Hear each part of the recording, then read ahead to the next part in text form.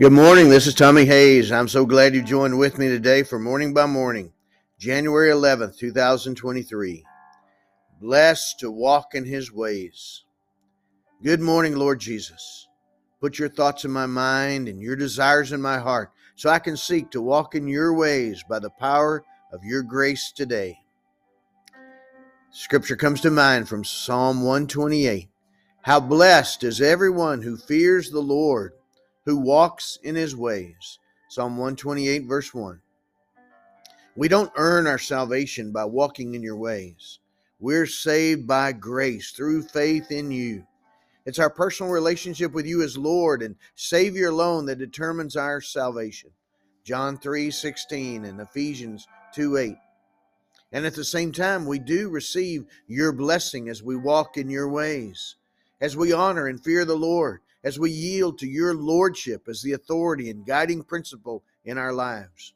We're saved so that now we can walk in your ways as we grow deep in our faith, grow up in spiritual maturity, and grow out in the transformation of our world, just as you have transformed us. From Romans 8, there is therefore now no condemnation for those who are in Christ Jesus. For the law of the Spirit of life has set us free in Christ Jesus from the law of sin and death. For God has done what the law, weakened by the flesh, could not do, by sending his own Son in the likeness of sinful flesh. And for sin, he condemned sin in the flesh, in order that the righteous requirement of the law might be fulfilled in us, who walk not according to the flesh, but according to the Spirit. Romans 8, verses 1 to 4, English Standard Version.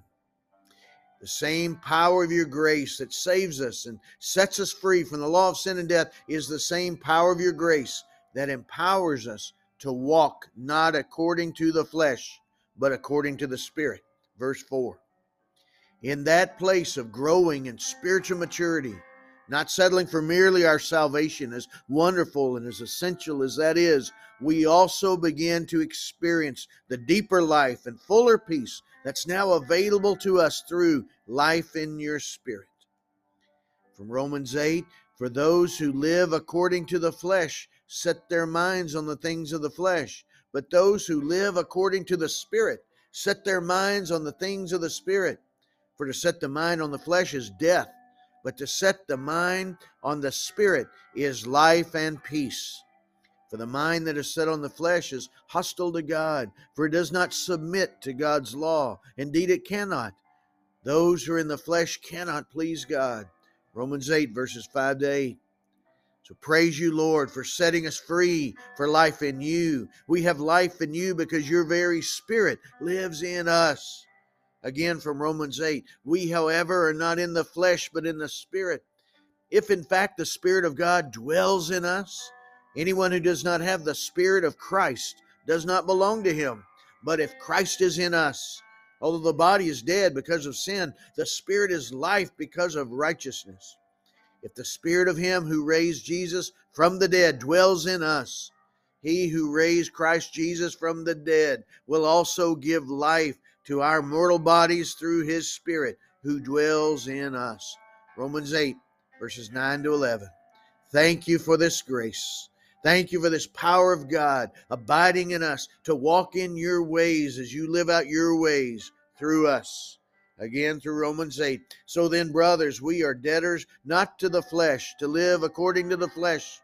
For if we live according to the flesh, we will die. But if by the Spirit we put to death the deeds of the body, we will live. For all who are led by the Spirit of God are sons of God. Romans 8, verses 12 to 14. All by the power of your grace that saves us and is maturing us, we are sons and daughters of God, set free to live by the Spirit, as we are led by the Spirit to walk in your ways by your Spirit. And in this, we are truly blessed. Finally, from Romans 8, for we did not receive the spirit of slavery to fall back into fear, but we have received the Spirit of adoption as sons, by whom we cry, Abba, Father. The Spirit himself bears witness with our spirit that we are children of God. And if children, then heirs, heirs of God, and fellow heirs with Christ, provided we suffer with him, in order that we may also be glorified with him. Romans 8:15-17. What is to suffer is not our true identity as children of God in you. What is to suffer is our flesh. That part of us that wants to be Lord ourselves instead of yield to your lordship, wanting to walk in our own ways apart from your ways. It's our flesh that needs to suffer and die by the mercy of your grace so that we can truly live our life in Christ as we allow you to live your life in us. We have been crucified with Christ. It is no longer we who live, but Christ who lives in us. And the life we now live in the flesh, we live by faith in the Son of God, who loved us and gave himself for us. Galatians 2:20. For we have died, and our life is hidden with Christ in God. When Christ, who is our life, appears, then we also will appear with him in glory. Colossians 3:3. That's the blessed life. That's our best life now, to borrow a phrase from a famous preacher, and apply it to the will and ways of our even more famous Savior. So I begin this day thanking you for your grace to walk in your ways by your Spirit in the fear of the Lord. Keep putting your thoughts in my mind and your desires in my heart all day long. Keep filling me up with your Spirit all day long. Ephesians 5:11.